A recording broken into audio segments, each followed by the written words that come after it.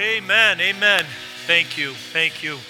God bless you this morning, Pastor Mike, Pastor Tara. Thank you so much for your ministry to our young people. That was a great, great video presentation. The youth did a great job communicating also. We appreciate them. Just thank you so much for that, casting that vision of what God is doing. Amen. You know, as I'm watching that, I'm thinking, you know, we want to see God do great things. We're praying for revival. But you know what we have to keep in mind? Do you remember when Elijah was praying for rain? And he sent his servant to go look, and what did he say? He brought back, he said, I see a cloud the size of a man's hand. And you know what? Elijah at that point declared, there's a great abundance of rain coming. He declared that there was going to be the fulfillment of what he was praying for, even though it was just a cloud, a small cloud the size of a fist in the heavens. So what was he saying? He was saying God has begun to fulfill his word.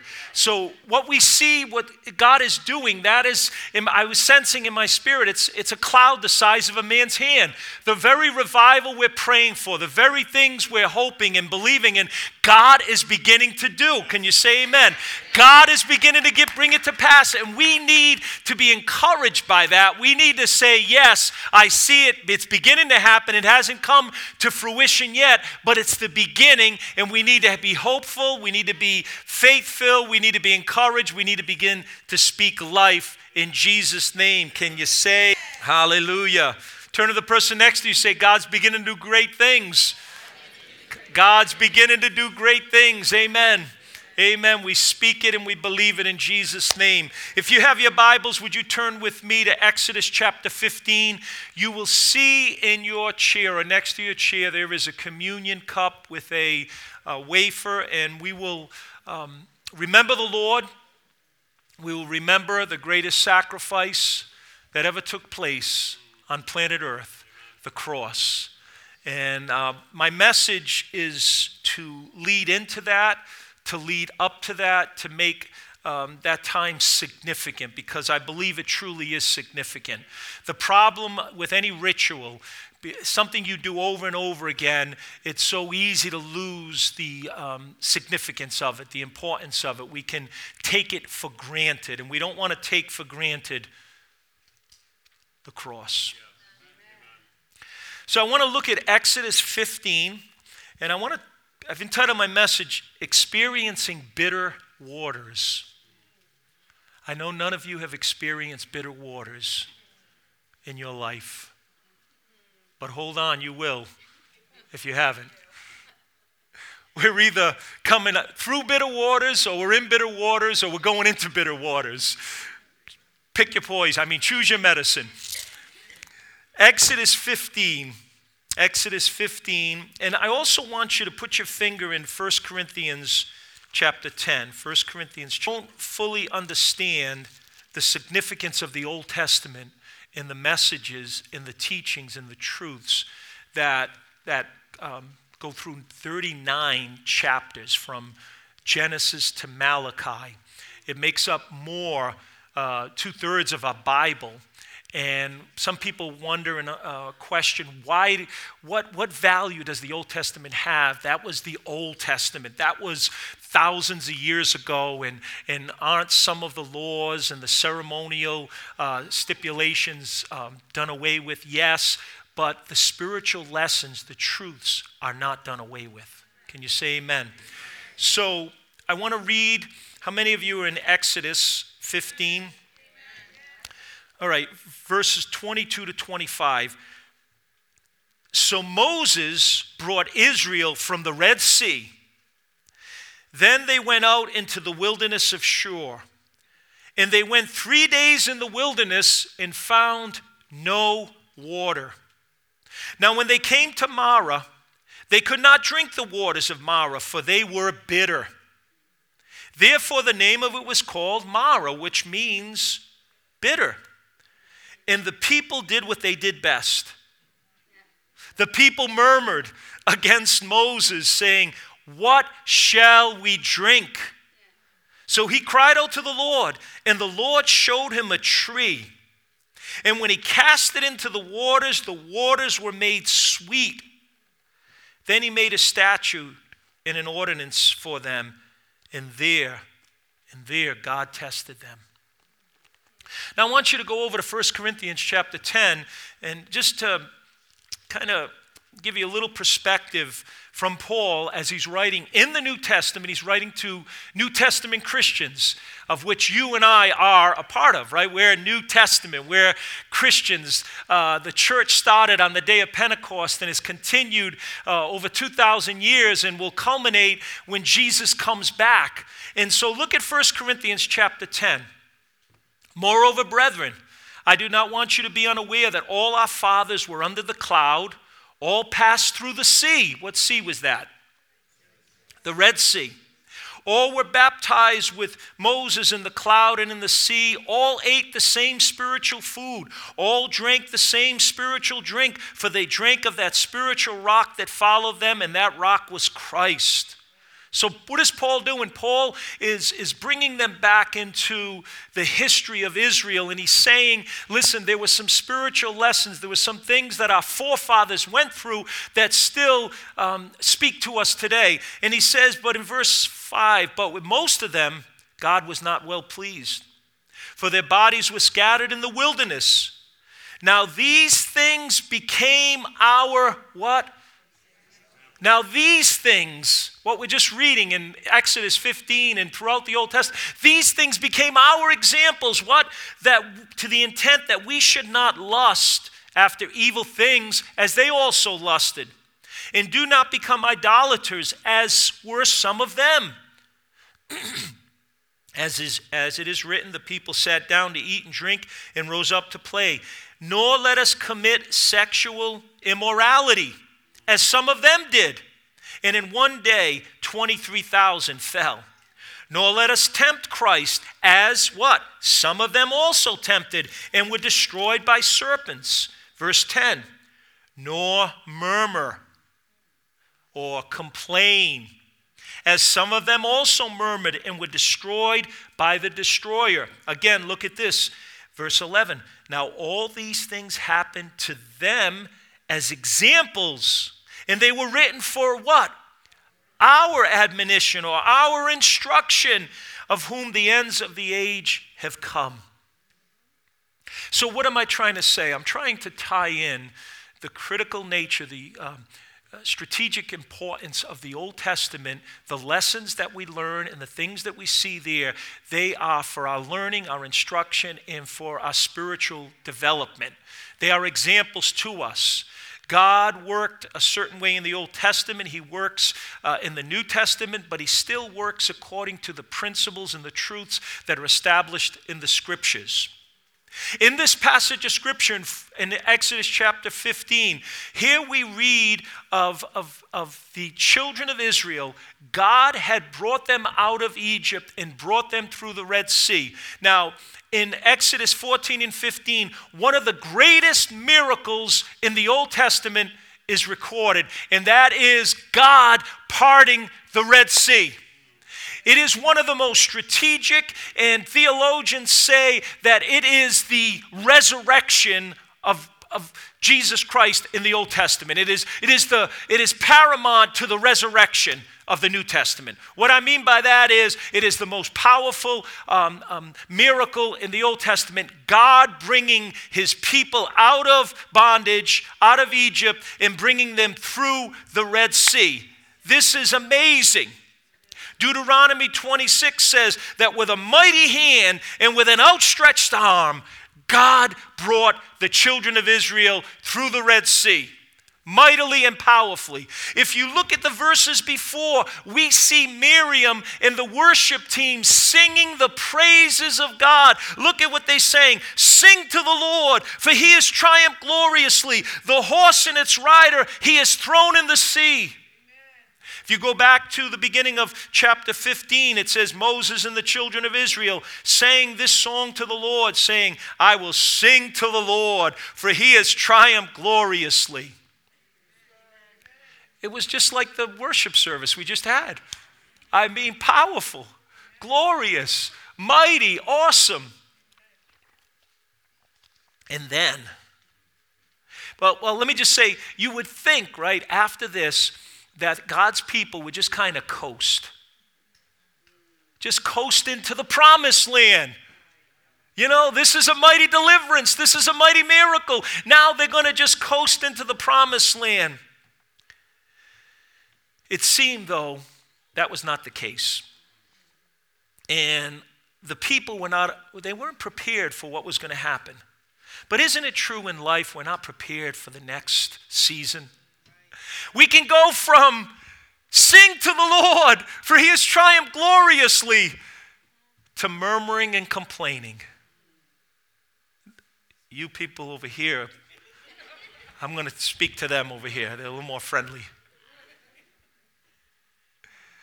But they weren't prepared, and they came to what we learned to be bitter waters. They came to a lake. They were thirsty. They hadn't had water for 3 days, and when they tried the water, it was bitter. They were unprepared, but I want you to understand something right up front. God is never unprepared. God is omniscient, omniscient. Omni meaning all, scient meaning knowledge. He is all knowing. He sees the end from the beginning. There are no emergencies in heaven. There are no situations in heaven that are beyond heaven's control, that angels scratch their head and have a staff meeting, have a board meeting, and wonder what are they going to do by what's going on planet Earth. There's no situations that God can't solve.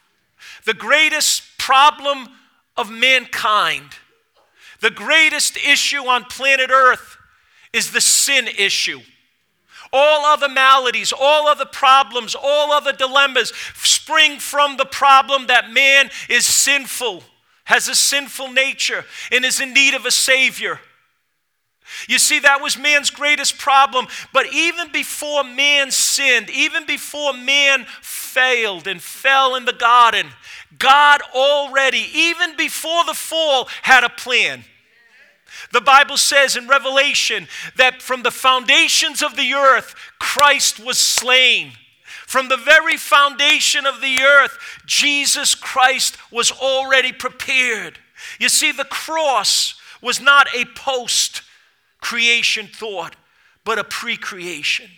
God already had an answer for the man's greatest dilemma, the sin problem, providing salvation for you and I. And if he had a remedy, if he had a plan, if he already had a solution for the greatest problem, how can we not fail? How do we fail to understand that he will provide for every other need? Here they are, only 3 days. They had just been through one body of water. They already had faced one challenge, but here they are at another. The first challenge was the Red Sea. As they faced the Red Sea, what did they do? They complained. They said to Moses, "Are there no graves in Egypt?" Now they come to another body of water and they complain and they say, "Pastor Moses, what shall we drink?" You see, God wants to deal with a complaining spirit that was going to be spiritually crippling to Israel. And isn't that a problem with us? I heard a few amens, a couple Aren't we all guilty? You see, some people want to say, well, that's the way they acted. The finger is pointed at us too. It's not a Jewish thing, it's a human nature thing. It's not an Israel thing, it's a people thing. We are all guilty. And a complaining spirit greatly limits our ability to become victorious in the circumstances of life. You see, it was crippling. They had a negative mentality. They were always seeing the dark side of things. They were complaining. They were murmuring, and they were failing to realize that was going to limit them. And isn't that true in our life? Pastor Mike, I loved your presentation this morning. You did a great job, and I just love the positivity. I just love the encouragement. I just love how you just shared that this morning. And we need that in the church. We need that in the leadership. We need that in all of our members. We need that in all people, because the tendency of human nature is to look on the dark side or the negative side of things instead of looking on the positive. You see, when we highlight the positive, what does that do? That gives us energy to believe when we're dealing with the negative. That gives us a perspective, a change of perspective. But I've learned when I dwell on the negative, what does that do? That brings me down further and further and further. And so here they are. They're murmuring and they're complaining. Look at verse 24. The people murmured against Moses, saying, "What shall we drink?" Look what happened, verse 25. So he cried out to the Lord. What did Moses do? God, let me be a leader like Moses. God, let us be people like Moses. He prayed. He cried out to the Lord. You see, others were complaining. Moses was praying. I like what Psalm 109 verse 4 says. In return for my love, they are my accusers, but I give myself to prayer. What a shift in perspective. The psalmist is saying, in return for my love, they are my accusers, but I give myself to prayer. What a shift, what a change. He went against the grain, the psalmist. What did Moses do? He went against the grain. He prayed, he called out to the Lord. What did God do? God responded. God showed him a tree. God showed him a tree and says, I want you to cast the tree into the bitter waters, and the bitter waters will be made sweet. You see, the Bible doesn't say that the tree made the water sweet. It was the act of faith.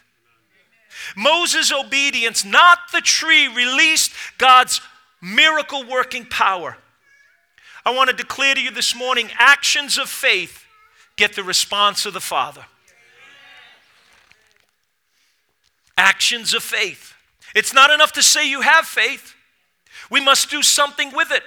There's a woman in the Old Testament in 2 Kings chapter 4 that the prophet Elijah went to, and here was a widow woman, and she had nothing. She had lost everything. Her husband had passed away, and she was on the verge of losing her children and everything she had.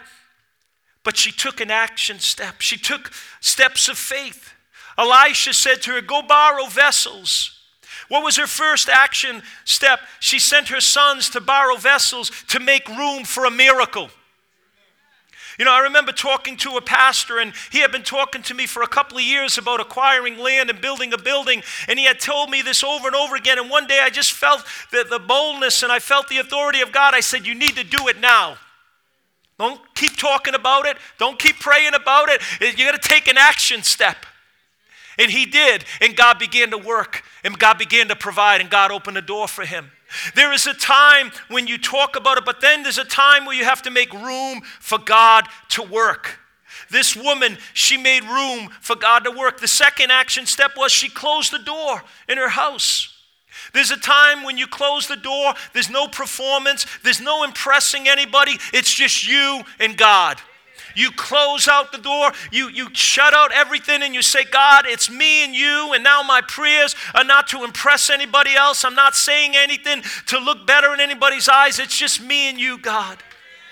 The next action step she took the vessels and she began to pour the oil. That was an action step because she only had a small jar and she had many, many large vessels. And the action step of faith was to pour the oil, and the supernatural power of God was released. A multitude of empty vessels were filled from one small jar. That's what God will do when we act in faith. You see, this tree that God instructed Moses, I believe it was prophetic. I believe there was a typology or symbolism foreshadowing the cross of Calvary. Listen, life is filled with bitter experiences. Life is filled with trials. I was reading a sermon by C.H. Spurgeon, one of the greatest preachers of all time, on this very passage, and he was saying that the trials of life will come and go, but you will always face greater trials, and it's better to not seek other trials, just to go through the one you have. Then say, God, deliver me from this trial. Someone once said, better the devil you know than the devil you don't. Better the trial you know than the one you don't know. Let's not look to get. There's a story told, and let me see if I have it here. There was a man who had been praying and he was begging God for intervention, and this is just a fable, if you will. It's not in the Bible, in case those of you that don't have your Bible with you. Jesus came to the man and said, my child, what troubles you? The man replied that his life was full of turmoil and that it had become too much to bear. He again asked for help, stating that he just couldn't continue to go on. Jesus, feeling the man's anguish, decided help was in order. The man was so happy that his prayers were about to be answered that his burden already felt lighter. Jesus took the man to a room and stopped in front of the door. When he opened the door, what the man saw was amazing. The room was filled with crosses, all shapes and sizes. The man, bewildered, looked at Jesus and asked how this could help him. Jesus explained that each cross represented a burden that people carry, all different sizes, small, big, great, giant burdens, and everything in between. At this point, Jesus offered the man the opportunity to choose his burden. The man was so excited that he was finally able to have some control over his life. He looked around the room for just the right cross. After a bit, he pointed to the cross and said, that one, Lord, I want that one. Jesus asked, are you sure, my son? The man quickly replied, oh, yes, Lord, most definitely, yes. Jesus turned to the man and said, my child, you have chosen your own cross. You see, God fits the trial for the person. God knows what you can bear. And sometimes we look at other people and we think they're carrying a bigger one, a smaller one, and we want to compare and wish we had theirs. No, God knows you intimately and individually, and he is testing you in that point. Isn't that what the scriptures say? Look at verse 25. And he tested them there. He tested them there. The importance to understand the test. This is a test of the emergency broadcasting system. The broadcasters of your area, in voluntary cooperation with the federal, state, and local authorities, have developed this system to keep you informed in the event of emergency. If this had been an actual emergency, the attention signal you just heard would have been followed by official emergency information. Now, this concludes the test of the emergency broadcasting system. This is a test. Turn to the person next to you and say, this is a test. How many times have we heard that? Some of you could memorize it, or you memorized it. There he tested them. Understand that the devil tempts you to destroy you, but God tests you to refine you or to develop you. You see, bitter waters are in God's program. The great victories we love. You see, the Red Sea was a mighty victory, a great victory. But then there were bitter waters. Something we don't like to hear, but bitter waters are in God's program. I'm not saying that all bitter experiences are God's making, but he allows them. Bitter waters, disappointments will happen in our life. Broken relationships, failed businesses, failed investments, ill treatment, children that have gotten off track causing heartache, loss of a job, loss of a ministry, failed health, unfortunate accidents, a pandemic that has affected young and old alike on different levels, not only physically, but emotionally and socially. Every person here has tasted bitter waters. But whatever they are, by God's grace, we need to get through them. Are you open to learn lessons God has for you in your bitter places? I don't want to minimize or make light of it, but disappointment can end up being God's appointment. Oh, I knew you'd all say amen over that one. Disappointments can end up being God's appointments. What can we learn? How can I grow? What can I gain from this? Look at ourselves. We're much like the children of Israel, praising God one day, then we end up complaining about the bitter waters the next day. But life is a combination of bitter and sweet. Triumphs and trials. I think that's called life. That's life. That's what the people say, according to one theologian by the name of Frank Sinatra. You're riding high in April, shot down in May. I've been a puppet, a pauper, a pirate, a poet, and a king. I've been up and down and over and out, but I know one thing. Each time I find myself flat on my face, I just pick myself up and I get back in the race. That's life. Let's get back in the race. Amen. Let's learn the lessons that God has for us. How many of you still with me? You see, we learn through these tough times, and God uses bitter waters as an X-ray to reveal our hearts, to reveal who we really are. I don't learn too much about myself. I don't learn too much about people when things are going good. But we learn a lot about ourselves and about others when they're facing bitter waters. You think you know somebody? Let them go through a fiery trial. See a different side. You see, these experiences help us to see ourselves and provide an opportunity to help us develop into what God wants us to be. Let me say something to you. I think we're going to have it on the screen. It's not so important what we get, that we get out of some difficulties, as much as what we get out of them. It's not so important that we get out of our difficulties as much as what we get out of them. You see, God tests us not for us to fail, but for us to succeed. God is setting us up for success. God was setting Israel up what? For the promised land.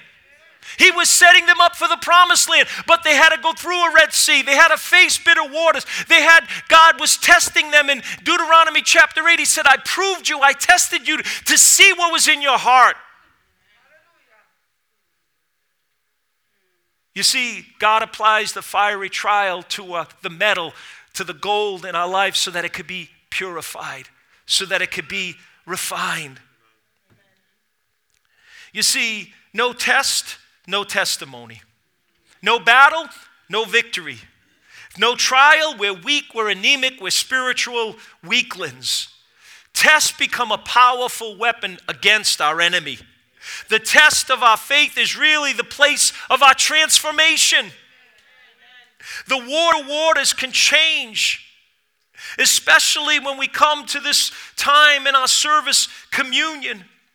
That tree that Moses was instructed to cast into those bitter waters, it was symbolic. It was really pointing to the cross. It was pointing to another tree.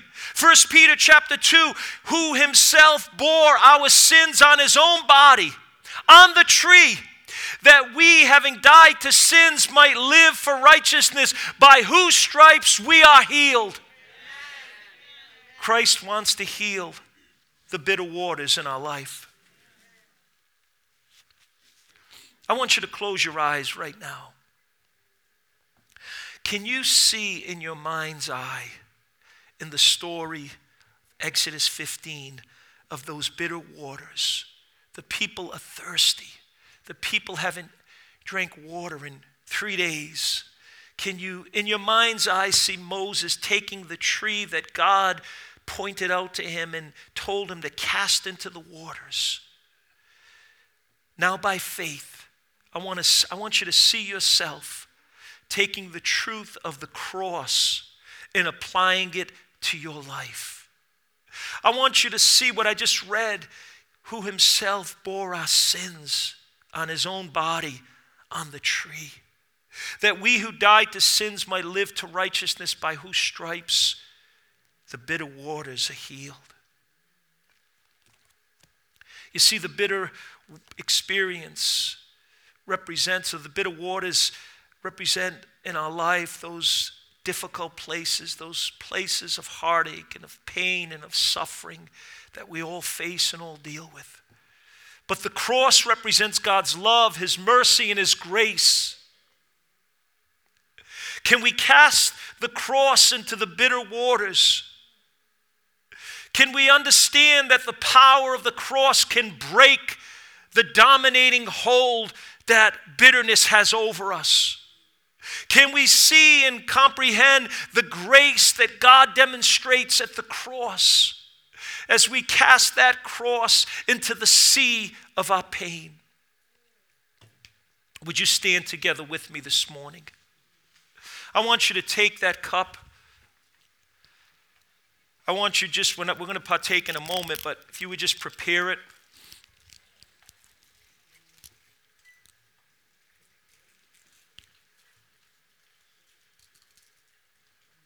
In conclusion, I want to say that bitter waters are a part of God's program. God led them to the bitter waters. They're part of God's program. Not the part we particularly like, but life teaches us that there are bitter waters. But God has a purpose for them. Bitter waters are not the end. Turn to the person next to you and say, it's not the end. Just like in the New Testament, when the disciples were in the boat and a storm came, a storm that was so severe that trained, skilled, experienced fishermen who had been on that lake hundreds, maybe thousands of times, it was so severe that they woke Jesus and said, Master, don't you care that we're going to perish? Have you ever said that to God? Have you ever in your bitter waters, in your storm of life said, God, don't you care that I'm going to perish? I might not make it through. But you know what? That storm wasn't the end. They were told they were going to go to the other side. Your bitter waters are not the end. My bitter waters, our storms are not the end. We've been told we're going to the other side. In the cross of Calvary, the greatest weapon in all of life that hell itself could not stop, could not come against the power of the cross and the power of the blood. Let the devil do all he wants to do. In the end, the cross will turn bitter waters sweet. So bitter waters are a part of God's plan. Secondly, let God deal with any defects in your character that are exposed by the bitter waters. Turn to the person next to you. Say, he's not talking to me, he's talking to you.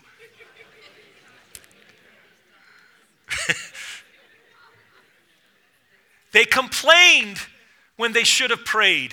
God, forgive us. If you're quick to complain, or if you're easily offended, or you're often taking things personally, you know what? The devil will have a party with you. Because anytime he wants to disrupt you, he'll just let somebody say something you don't like, or pastor preaches a message and you think he was talking about you, and he was talking about all of you. You know, we forget the things we should remember. We remember the things we should forget. Someone stepped on your toes 5 years ago. God has done for you the last 5 years. See, let God work. You see, God led them there to the bitter waters to expose their complaining spirit. Let's deal with it. You see, God reveals things so we can deal with it. I just read this somewhere. The blood only covers what we uncover. Turn to the person next to you, say, that's a revelation. The blood only covers what we uncover. What do I mean by that? The blood will cover only what we reveal to God and confess to God and acknowledge before God. If you keep it covered, the blood can't cover it. Because God only forgives sins we confess. Amen? Turn to the person next to you, say, now I know he's talking about you.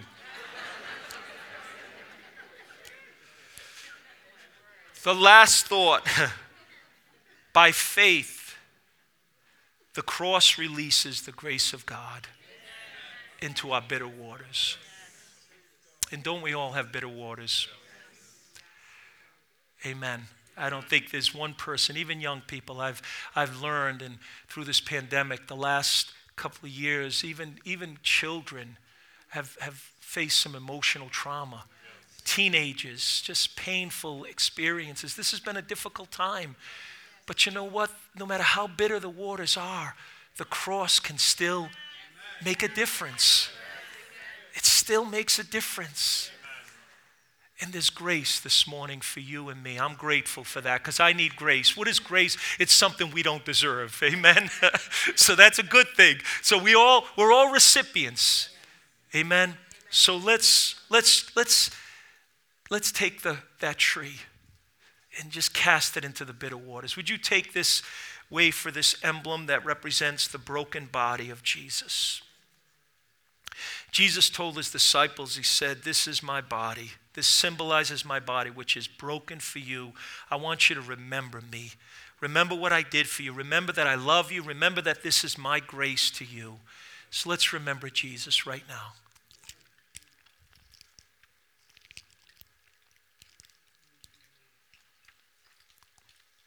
This cup is for you. This cup is for me. This cup represents his precious, precious blood. The blood that reaches to the highest mountain, the blood that flows to the lowest valley. It's the blood that gives me strength from day to day. And it will never, ever lose its power. Even in heaven, think about this. I don't know many worship songs that are going to be in heaven that have been written, but one that we know that's going to say, "Thou art worthy, for thou wast slain and you shed your blood." They're going to be singing about the blood in heaven. Amen. Let's be grateful. Let's receive the grace of God in Jesus' name. Thank you, Lord. Thank you, Jesus. I'm going to ask Tara if you would just come back, please.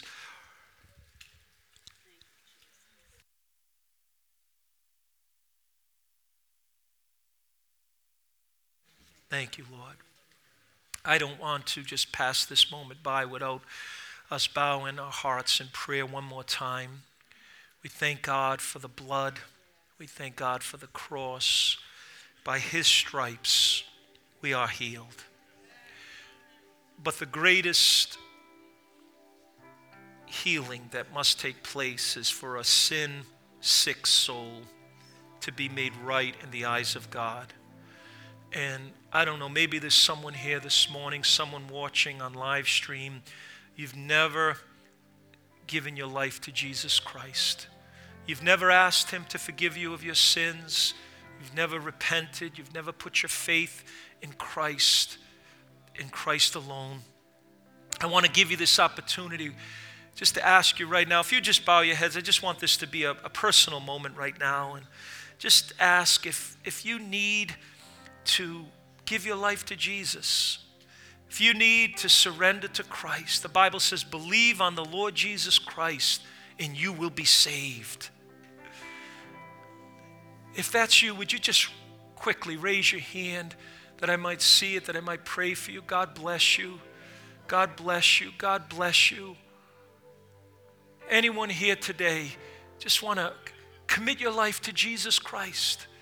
Just come to faith in him today. Maybe you come to church. Maybe you've been in church for many years and you've never surrendered. Maybe this is your moment right now where you come to the tree, come to the cross of Calvary. Acknowledge your sins. Ask God to forgive you. His grace is amazing. His love is unconditional, but God demonstrated his love toward us in that while we were yet sinners, Christ died for us. What a God, what an amazing grace. For those of you that raised your hand, just want you to pray and ask Jesus to forgive you right now in this moment. Say, God, I'm a sinner. I need your grace.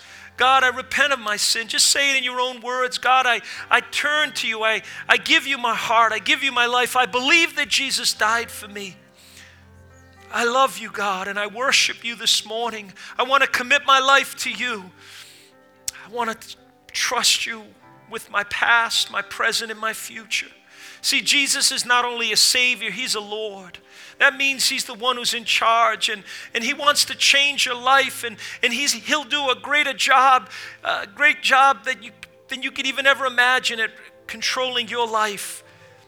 I know when I've controlled my life, I messed it up, but when I've let God have His way, He's blessed me. He's done great things. So surrender to Him today. Maybe some of you have made Jesus your Savior, but never your Lord. Really, you can't have Him as one and not the other. Today, surrender to Him. God, I commit my life to you. I commit my finances, my career, my family, my future to you. Lord, I truly want to be your disciple. I want to be fully devoted to you today. This morning, I just want to ask one more time. I want to pray. I just feel that not to pass up this moment. The presence of the Lord is here. We had such a wonderful worship time. But if there's some of you still, I want to ask pastors and elders if you would just pray, just come forward. I want you to pray. If there's some of you here, excuse me, if you're suffering with bitterness, just want you to move out of your seat right now.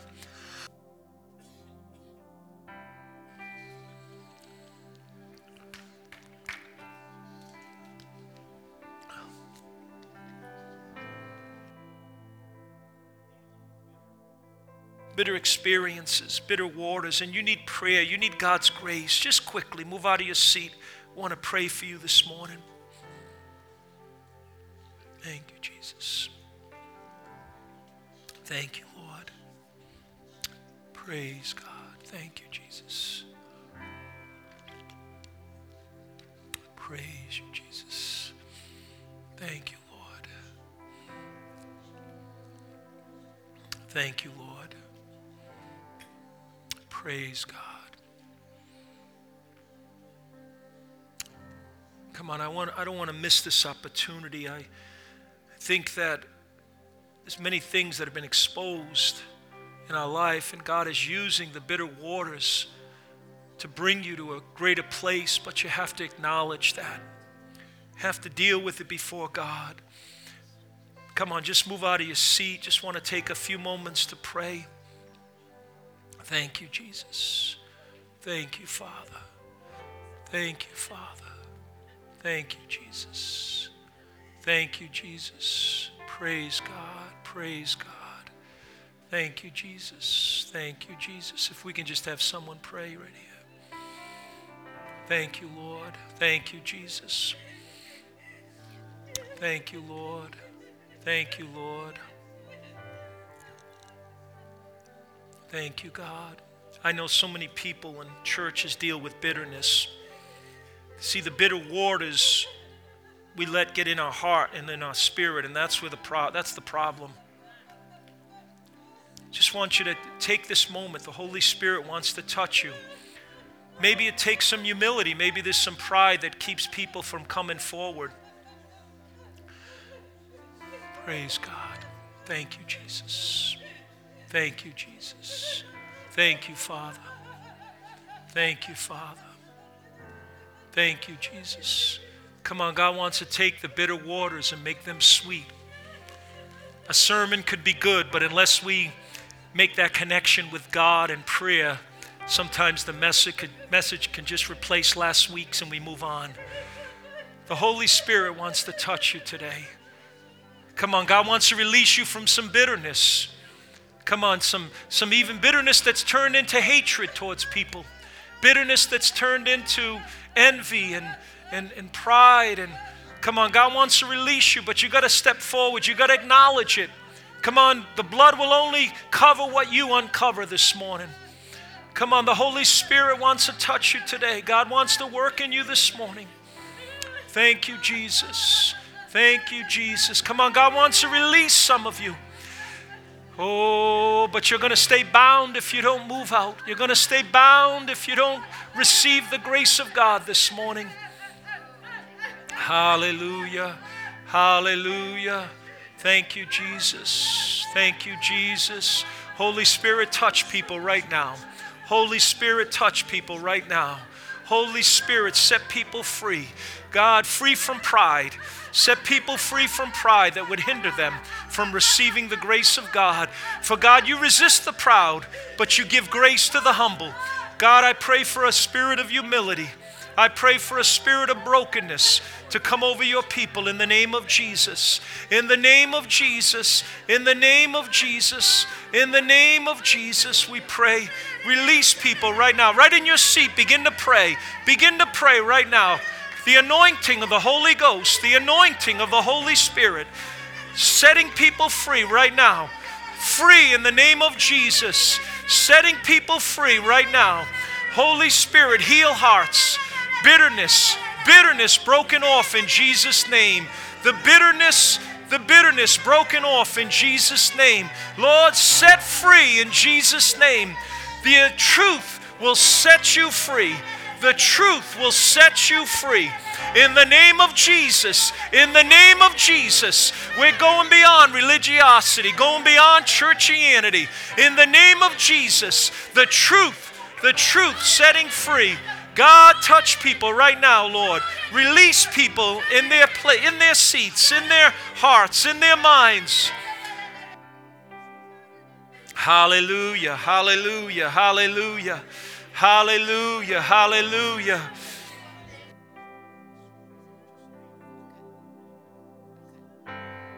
Thank you, Jesus. Thank you, Jesus. Thank you, Jesus. Come on, in the next few moments, Holy Spirit, Holy Spirit, Holy Spirit, work. Holy Spirit of God, right now, release people from bitterness, unforgiveness. Release people in the name of Jesus. Oh God, what you're revealing, let us deal with. Help us in our hearts and our minds, oh God.